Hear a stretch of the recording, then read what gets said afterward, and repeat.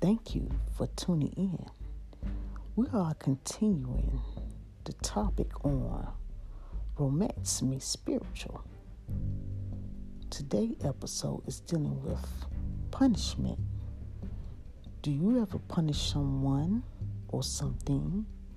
Do you punish others? Is it for your pleasure or is it for your dominance?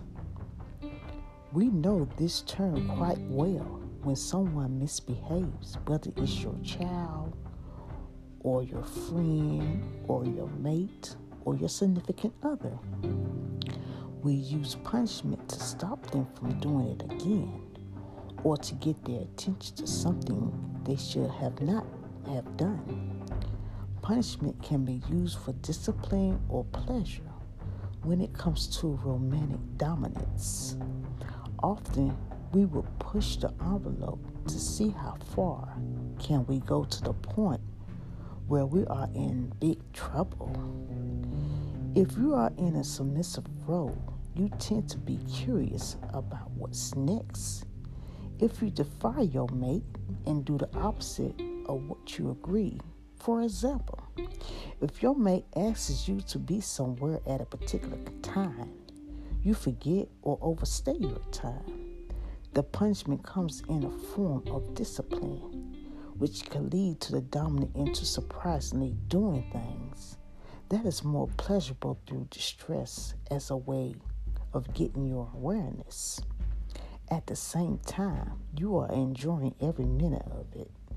So don't be afraid to open up to new things that enhance your affection for one another through disobedience.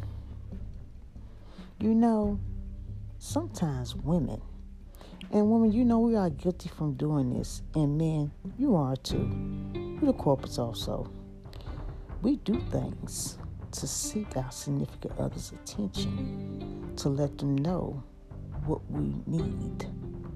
And you know what I'm talking about. So you get hot and bothered. You do things.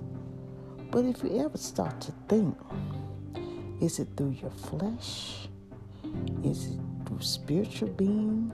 Or is you spiritually doing this? Let me tell you something. I'm going to flip this on its head.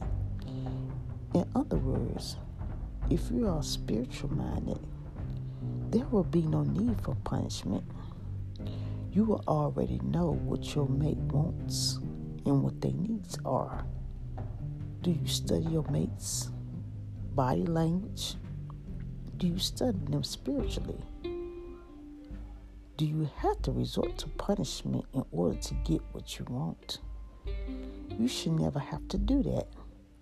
If all things work together spiritually, there should be no problem. Think about it. Thank you for tuning in. Have a blessed day and stay safe until the next time.